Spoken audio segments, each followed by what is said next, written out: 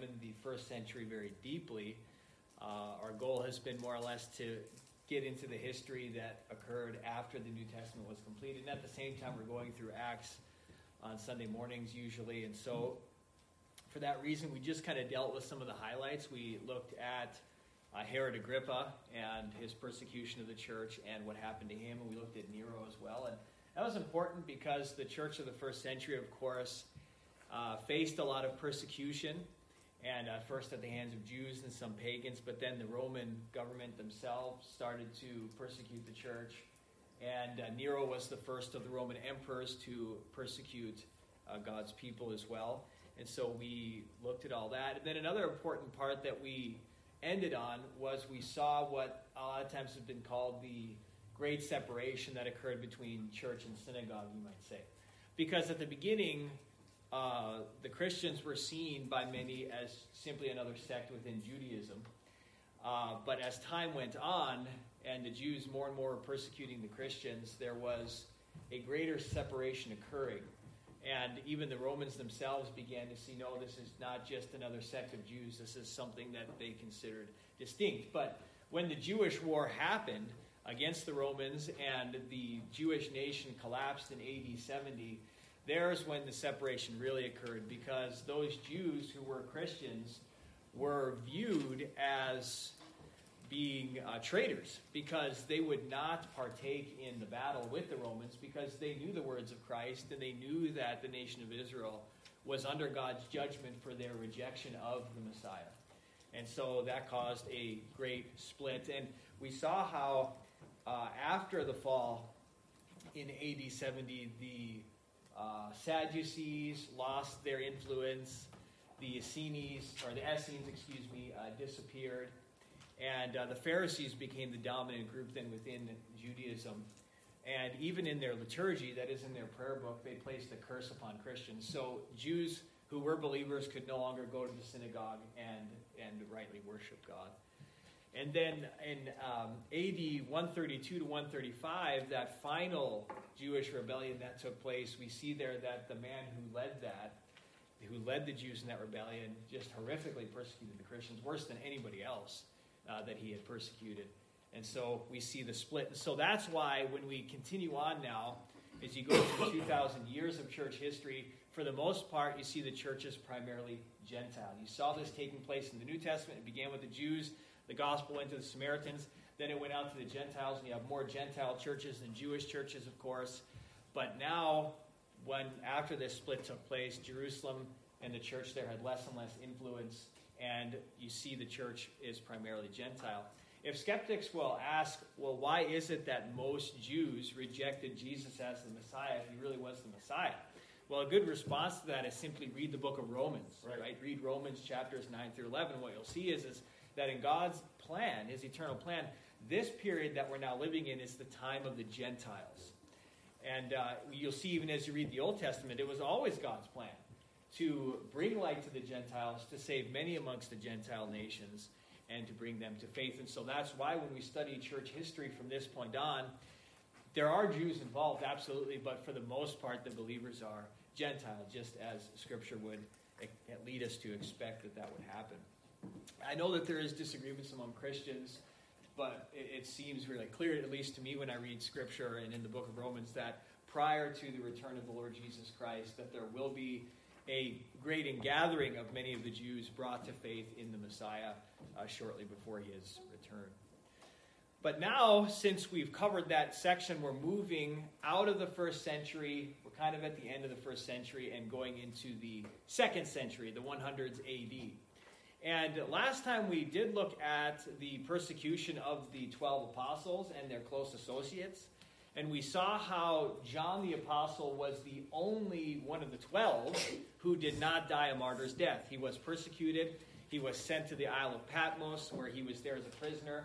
And the Emperor Domitian was a fierce persecutor of the church. And of course, I didn't go through this, I don't think, but he was assassinated, and so persecution was lifted for a time. But John died probably around the year AD 98.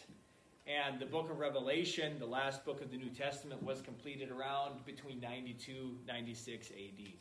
And so that's where we left off. So now, as we are finished with that, we're coming to what is known in church history as the age of the apostolic fathers. That's what it is called now, the period that we're looking at.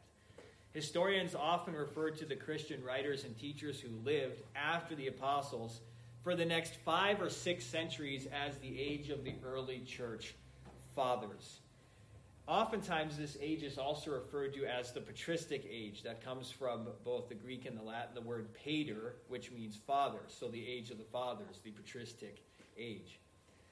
Now, out of the age, though, of the church fathers, which occurred, the first 5 or 6 centuries after the apostles died, the earliest of that, the first generation of that, is called the age of the apostolic fathers. So just think 5 or 6 centuries, but just the beginning of that period, the apostolic fathers, because some of these men knew an apostle or had been discipled by somebody who knew an apostle, and so that's why it is referred to in that way, this particular period. About the years 95 to 140 AD. So about a 45-year period now we're going to be looking at the age of the apostolic fathers.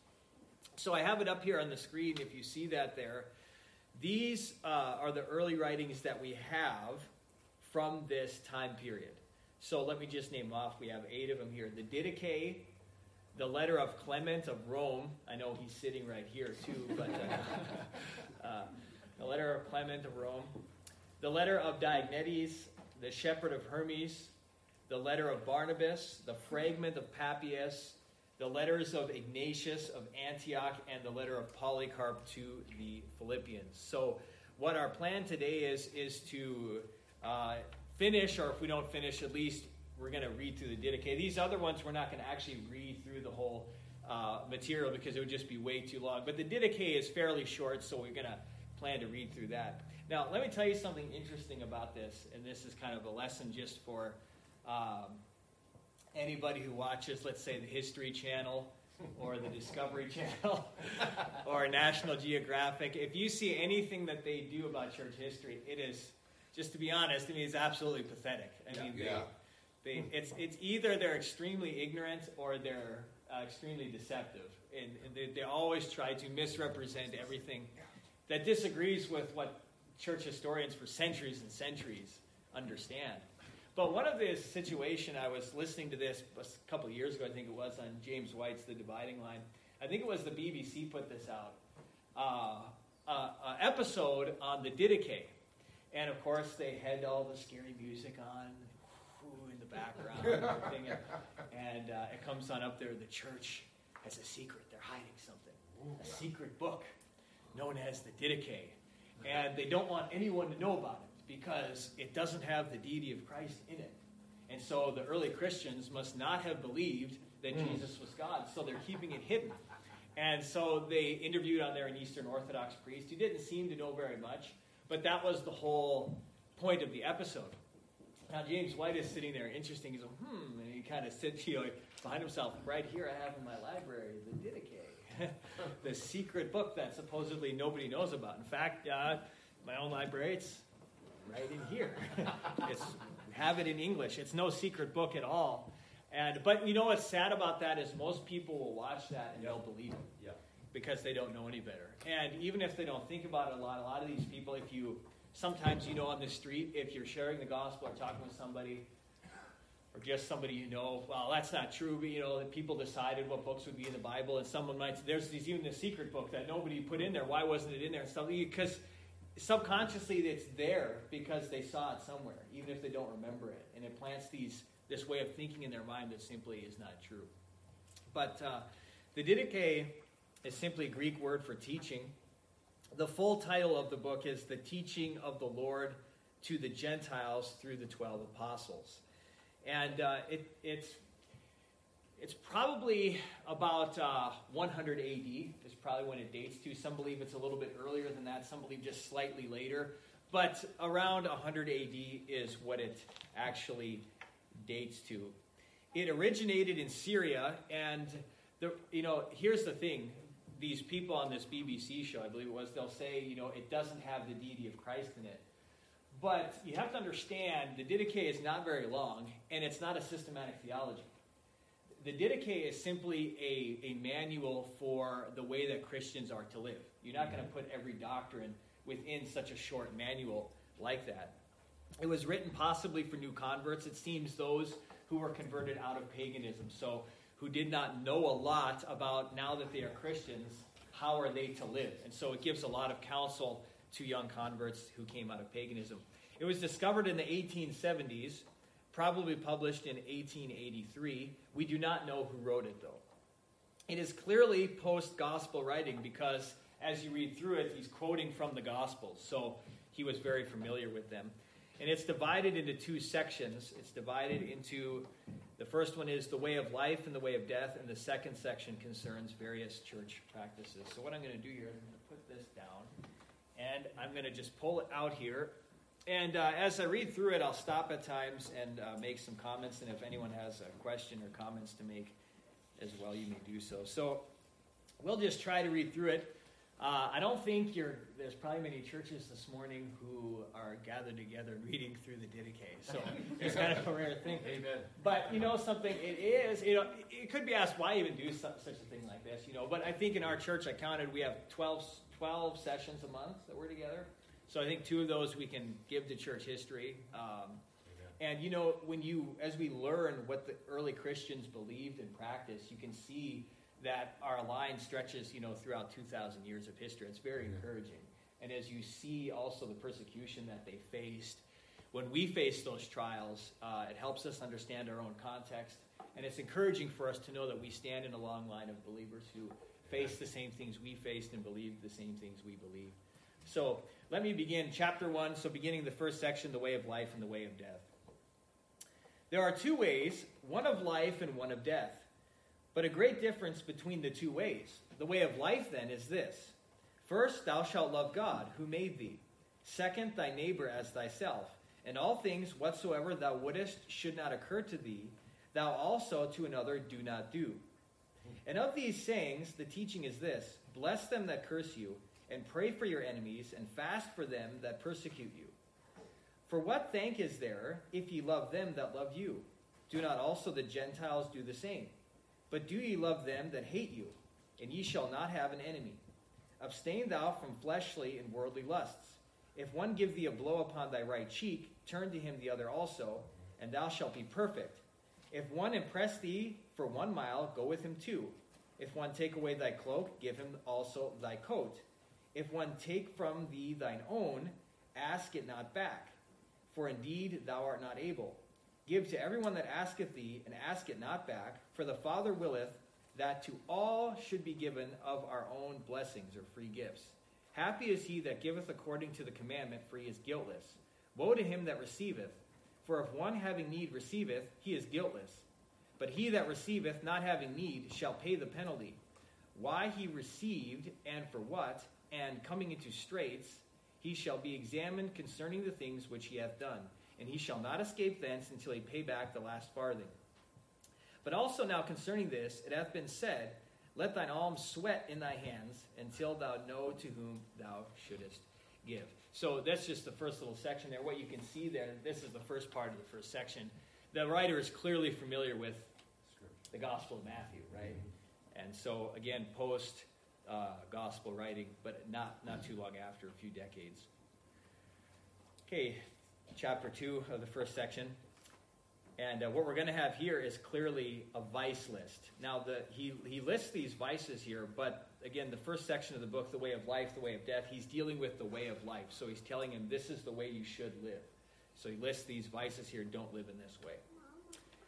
And the second commandment of the teaching, thou shalt not commit murder.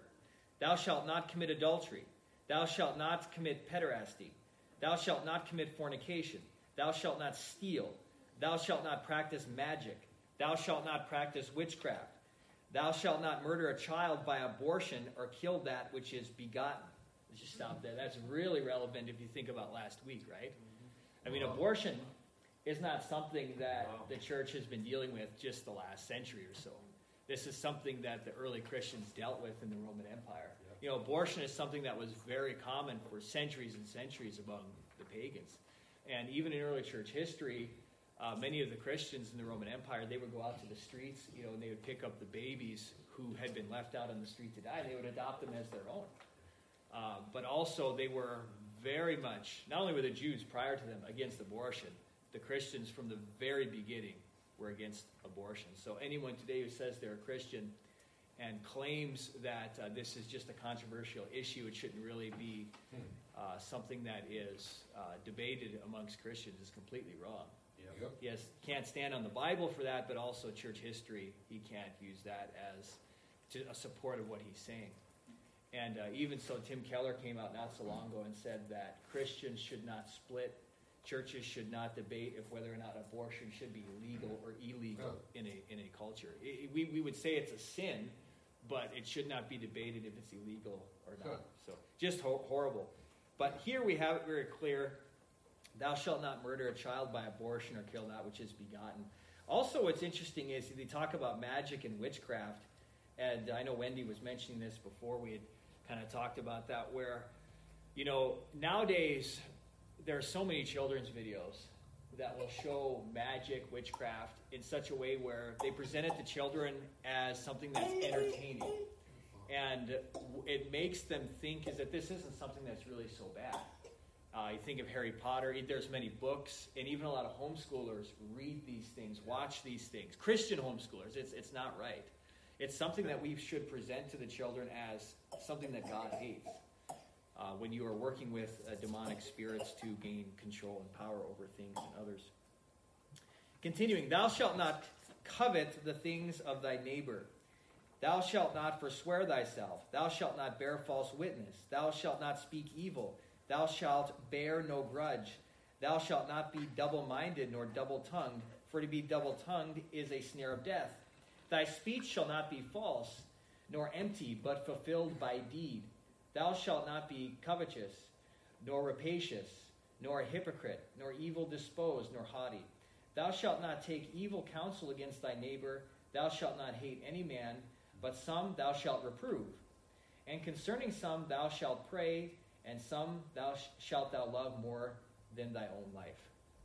So many things there concerning the way that the new convert was to live. Okay, third part. My child, flee from every evil thing, and from every likeness of it.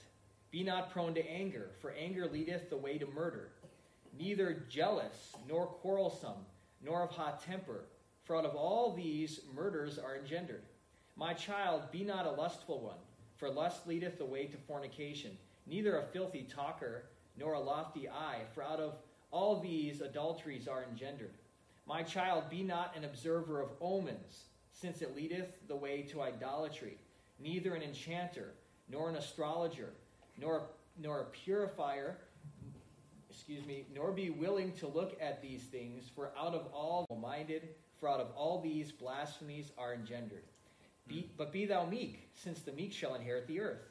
Be long-suffering and pitiful and guileless and gentle and good, and always trembling at the words which thou hast heard. Thou shalt not exalt thyself, nor give over confidence to thy soul. Thy soul shall not be joined with lofty ones, but with just and lowly ones shall it have its intercourse. Various precepts concerning how we are to live as well. And here we go. My child, him that speaketh to thee the word of God, remember night and day. And thou shalt honor him as the Lord. For in the place whence lordly rule is uttered, there is the Lord. So in other words, he's saying respect those who are your teachers in the church. And thou shalt seek out day by day the faces of the saints, in order that thou mayest rest upon their words. Thou shalt not long for division, but shalt bring those who contend to peace. So again, avoid division, be with Christians, have their fellowship. You're going to learn from them. They're going to learn from you. Very important in light of the fallen world that we live in. Thou shalt judge righteously. Thou shalt not respect persons in reproving for transgressions. Thou shalt not be undecided whether it shall be or no. Be not a stretcher forth of the hands to receive, and a drawer of them back to give. If thou hast aught through thy hands, thou shalt give ransom for thy sins. Thou shalt not hesitate to give, nor murmur when thou givest. For thou shalt know who is the good repayer of the hire. Thou shalt not turn away from him that is in want, but thou shalt share all things with thy brother, and shalt not say that they are thine own. For if ye are partakers in that which is immortal, how much more in the things which are mortal. So again, be willing to give to those in need. Okay, now, thou shalt not remove thy hand from thy son or from thy daughter, but from their youth shalt thou teach them the fear of God. Thou shalt not enjoin aught in thy bitterness upon thy bondman or maidservant, who hope in the same God, lest ever they shall fear not God, who is over both. For he cometh not to call according to the outward appearance, but unto them whom the Spirit hath prepared. And ye bondmen shall be subject to your masters as to a type of God in modesty and fear. So again, the relationship of parents with their children, bringing them up in the fear of the Lord, and the relationship of slaves and masters, how they were to treat one another. Thou shalt hate all hypocrisy and everything which is not pleasing to the Lord. Do thou in no wise forsake the commandments of the Lord, but thou shalt keep what thou hast received, neither adding thereto nor taking away therefrom. In the church thou shalt acknowledge thy transgressions, and thou shalt not come near for thy prayer with an evil conscience. This is the way of life. So that's the first section concerning, well, the first part, the way of life. This is how we are to live, is what he is saying. Now let's go to the way of death. And this is shorter, but again, he gives a vice list here. This is the way not to live. And the way of death is this. First of all, it is evil and full of curse. Murders, adulteries, lusts, fornications, thefts, idolatries, magic arts, witchcrafts, rapines, false witnessings, hypocrisies, double-heartedness, deceit, haughtiness, depravity, self-will, greediness, filthy talking, jealousy, overconfidence, loftiness, boastfulness, persecutors of the good, hating truth, loving a lie, not knowing a reward for righteousness, not cleaving to good, nor to righteous judgment, watching not for that which is good, but for that which is evil, from whom meekness and endurance are far, loving vanities, pursuing requital, not pitying a poor man, not laboring for the afflicted, not knowing him that made them, murderers of children, destroyers of the handiwork of God, turning away from him that is in want, afflicting him that is distressed, advocates of the rich, lawless judges of the poor, utter sinners, be delivered children from all these. And so you see here clearly once again this vice list. This is how you are not to live. And you'll notice again here he mentions murderers of children. And he says to murder a children is to murder a child is to destroy the handiwork of God. And so, you know, I don't know if he's applying that to in the womb or outside the womb, but nevertheless, I would say both apply. And the Romans and the pagans were well known for doing both. It's interesting, even so, if you're ever out, like we were last Sunday, a common argument that I've been getting is in the book of Genesis that God breathed into Adam. Yeah, I heard it too, several times. Last year we had that too at the Capitol, but that's completely misusing that text. Of course, Adam was not in the womb. He was formed out of the dust of the ground. But whenever you're destroying what God is doing, you are murdering. It is destroying his handiwork. And so this is something that the Christians were not to do. So that's the first part now, the dedicated, the way of life and the way of death. So we have some time. Let's move to the second section. Hey, Dean, could I just say something about what you just said? Yep. You know who believed that and who taught that? That the baby isn't living and doesn't have life? Yeah. It was a very recent pastor who died now, who I believe is in hell, but Peter Ruckman taught that. Peter Ruckman taught that you could kill a baby, that it was not a human being until it took its first breath, using that exact passage, which is a stunning thing. Yeah. It's unbelievable, but anyway, I just wanted to, you just jogged that in my memory, because it's such an evil thing. Yeah. Such an evil thing. Yeah. What was so amazing, too, I noticed ran into some of those, several people you try to use that argument. And they won't let you get it, but try to tell them that, well, that's taken completely out of context, and that God created the first man fully formed and breathed into new life. And then you kind of go on. Now, right, the mode of, creation is they're born in the womb and formed in the womb, and they start blasphemy and everything and that. But that's the one I remember really to me, it's the best one I can think of, because it's just scripture. How else do you answer that? Well, yeah, but you need to try, but then they just want to shut you down. But that's such a taken so out of context. It's different from a man, the first man, fully formed, and then God breathes into the breath of life, compared to now, well, obviously, right, the common sense. No one's born fully formed. No one's just fully formed all of a sudden, Yeah. And it just shows how far down it is, It's not just evil, but that whole thing of reprobate, you gotta understand. Not only can they do no good, they can't even think logically. Yeah, absolutely. Yeah, absolutely. Well, we move on then to the next part of the Didache, which is concerns and various church practices. And so we will kind of get a glimpse on, some of the church practices around 100 AD or so, and some of the counsel that's given here.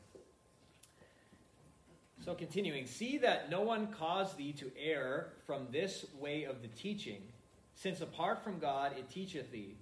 For if thou art able to bear all the yoke of the Lord, thou wilt be perfect. But if thou art not able, what thou art able to do? And concerning food, bear what thou art able, but against that which is sacrificed to idols, be exceedingly on thy guard, for it is the service of dead gods. And so, of course, Paul deals with this a little bit in the book of 1 Corinthians, but again, he gives some counsel there concerning that. Now in section 7, we're going to have one of the earliest references to baptism outside of the New Testament. And it's interesting because it follows the formula of Matthew 28:19, baptizing in the name of the Father and of the Son and of the Holy Spirit. And this section here, this is the reason why those who are oneness Pentecostals or those who are part of the Jesus-only movement, they push the Didache back and they date it to about 250 or in the 300s, because if Didache, which again, any reasonable historian would say it's about 100 AD, it would disprove what they're saying concerning we are not to baptize in the name of the Father and the Son and the Spirit, but in Jesus' name only. So is what they say. They have a church in Mandan, and of course the sanctuary, that big building down by Broadway here in Bismarck. The Oneness Pentecostal, it's called, they deny the Trinity. They teach that if you're saved, that you will speak in tongues. It's absolutely the case. And they deny justification by faith alone and so forth. But this is one reason why they do not like this section. And some of them even go so far as to say that Matthew chapter 28, verses 19 and 20 are not original in the scriptures, although there is absolutely no proof of that whatsoever. So, was somebody back there? You going to say something? Oh, I saw your hand going. I just didn't know what was going on. Okay. So let me read this small section here concerning baptism. And concerning baptism, thus baptize ye, having first said all these things, baptize into the name of the Father, and of the Son, and of the Holy Spirit, in living water. Some of this is interesting, in running water. But if thou have not living water, baptize into other water. And if thou canst not in cold, in warm. But if thou have not either, pour out water thrice upon the head into the name of the Father and Son and Holy Spirit. But before the baptism, let the baptizer fast, and the baptized, and whatever others can. But thou shalt order the baptized to fast 1 or 2 days before. So some of this is quite interesting. In Rome, they had many places with running water. So I don't know why they give why this counsel is given, in running water, if not in still water, if not in cold and warm and so forth. But, some things are interesting where we see clearly that immersion is the preferred mode of baptism. In other words, into the water. And they said if there is no water that you can do that in, like if you don't have any tub or whatever of water to be able to do that in, then pour it on the head 3 times. I know there's debate about this. Some missionaries I know who have been in desert places have wondered, I've heard of this before, how do we baptize our converts? We have no place with water for miles and miles. In years before, when you couldn't just haul water there or something like that. And so how do we handle that? But at least it was the opinion of this man, if you have no water to put him in, pour the water on the head. What's also interesting is clearly here it's thought that only believers will be baptized, because you notice it's said that they must fast beforehand. And again, that's not in Scripture that you must fast beforehand. And obviously they are to be examined. And so if they can make these decisions to do these things, it's understood that these are not infants. So earliest reference to baptism that we have outside of the New Testament And this is what is written about it. Okay, section 8. But let not your fasts be with the hypocrites, for they fast on the 2nd and 5th day of the week. But do ye fast on the 4th and the preparation day? So why is that said? Well, Monday and Thursday were the Jewish fasts, and Wednesday and the preparation day before the Jewish Sabbath were the days that he recommends Christians to fast on. Again, that's not in Scripture, but again, this is what the writer is talking about. Neither pray as the hypocrites, but as the Lord commanded in his gospel, thus pray, Our Father who art in heaven, hallowed be thy name. Thy kingdom come, thy will be done, as in heaven, so on earth. Give us today our daily bread, and forgive us our debt, as we also forgive our debtors. And bring us not into temptation, but deliver us from the evil one. For thine is the power and the glory forever. Thrice in the day, thus pray. So again, he gives that section of prayer as Jesus taught us, and to pray. And what's interesting, he recommends praying that 3 times a day, which again, it's interesting. It depends on our own Christian walk. I'm sure none of us, or most of us here, are probably not used to praying in that way, nor would we even maybe say that that's what Jesus meant for us to do, right? But the one thing I think that I appreciate is a disciplined, he's promoting a disciplined Christian life, and pray throughout the day. So that's interesting. He appears to know several portions of Scripture. Yeah. From Romans, I heard him talking about Romans. I heard him 2 Timothy, first for sure. Yeah. And now Matthew again. So Yeah. he was clearly referring back to Scripture over and over again. Yep, absolutely. Okay, just a few more minutes here. Section 9 here. Now this deals with the Lord's Supper, which was a central part of Christian worship at this time. Now look here. Now concerning the Thanksgiving, they have in here the Eucharist. Now remember, Eucharist, when you think of that word, especially if you're a former Roman Catholic, it scares you a little bit. But remember, before the Roman Catholic Church as it is today came about, and before the Mass turned into what it did, a blasphemous ceremony, the early Christians used the term Eucharist, which simply means Thanksgiving. So there's nothing wrong with the word itself. Okay, the Roman Catholics may have abused it, but the early Christians did use it. Now, concerning the Thanksgiving or Eucharist, thus give thanks. First, concerning the cup, we thank thee, our Father, for the holy vine of David thy servant, which thou madest known to us through Jesus thy servant. To thee be glory forever. And concerning the broken bread, we thank thee, our Father, for the life and knowledge which thou madest known to us through Jesus thy servant. To thee be the glory forever. Even as this broken bread was scattered over the hills and was gathered together and became one, so let thy church be gathered together from the ends of the earth into thy kingdom. For thine is the glory and the power through Jesus Christ forever. But let no one eat or drink of your thanksgiving or Eucharist, but they who have been baptized into the name of the Lord. And concerning this also, the Lord hath said, give not that which is holy to the dogs. So, you see here the prayer that oftentimes was prayed, and we see here that only the baptized were allowed to partake of the Lord's Supper. I know when I was down here in Roswell, New Mexico, a month ago or whatever it was, I know before the Lord's Supper there, they require them to, they must be believers, they must be baptized, and they need to be a member of a local church somewhere. That's a Bible-believing church. So it's interesting, which, in all reality, that's the way that the church at this time handled it. And in fact, again, think of the word Mass. Again, if you're a former Roman Catholic, when you think of the Mass, you think of a blasphemous ceremony, right? But again, the term has been abused. The word Mass was used by early Christians before that. It simply means dismissal. So you have to understand that the church at this time, when they would gather together, what oftentimes was the practice, is the service had 2 parts to it. The first part, anyone was welcome, believers, unbelievers, even believers who were not yet baptized, who were being taught. And after that, they were dismissed. Whoever was not a believer, whoever was not a baptized believer, they were dismissed. And then only those who were baptized believers were in the second part of the service, which included the Lord's Supper. And so that's where that comes from. I got more to say a little bit later, but notice something here. There's nothing here about a Eucharistic sacrifice. There's nothing about transubstantiation, and nothing about a priesthood being involved that is needed at the Lord's Supper.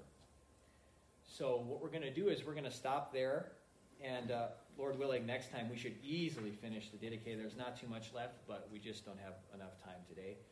Any final comments at all? I just think it's interesting historically as you look at those words, Mass, these different things.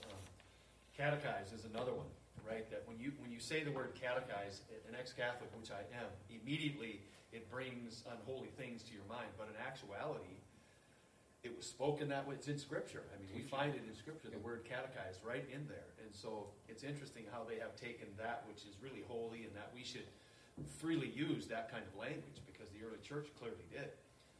How they've kind of captured that and used it in such a blasphemous and unholy way. Yeah. I think as a part of this depends on the way people grow up. Some of this depends on the churches you've been in. For example, in India, I use the example at conferences. I'll do this a lot. I'll ask, how many of you in here are pastors? And most people raise their hand. And then I ask, how many of you in here are bishops? And nobody raises their hand. And to say they're a bishop, and you can do the same thing here in the United States. The bishop, in their mind, they're thinking something different. But if you're a pastor, biblically, you're a bishop. And so, I mean, even think in our own church, do you imagine, hey, the bishop, Mike, he's back there, Howard, the bishop, he's back there, it'll probably scare a few people. But again, it's interesting thinking these things through to try to have a balanced and biblical mindset. So that's most of the Didache, earliest writing that we have outside the New Testament. Lord willing, we'll read through the rest of it next time. One thing Yep. I just wanted to comment on. It's interesting when you read this, right? Before this day and age of easy believism, this is how the apostolic fathers, those that were directly linked to the apostles, how they interpreted Scripture, which basically everything I've heard, we'd agree with. Yeah. Even that, they said to fast. So we recommend that we'll fast. We just said, well, you don't have to. It's not, it's not a sin, but it's a good thing. Yeah. But now you look at the way it is now, that the vast majority of churches in the West right now would say, if we read that, not saying it's a Didache or anything, right? Our churches that teach like we do would say, we're mean, we're adding works to salvation, they twist everything, right?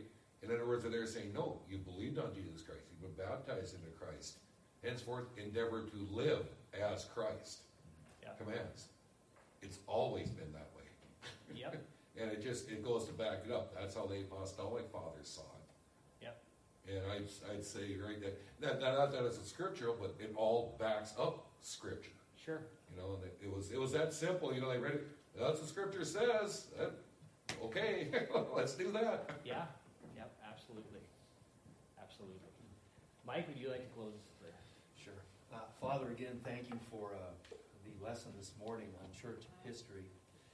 It is so, I believe, vital to our understanding as we look at our own doctrines, as we gather together this morning, as we gather around the Lord's table, as we sing these songs, hymns, and spiritual songs, as we preach the Word. It's so encouraging to hear church history, that this is precisely how they did it. They had a real understanding, if you will, of the regulative principle, if we can call it that.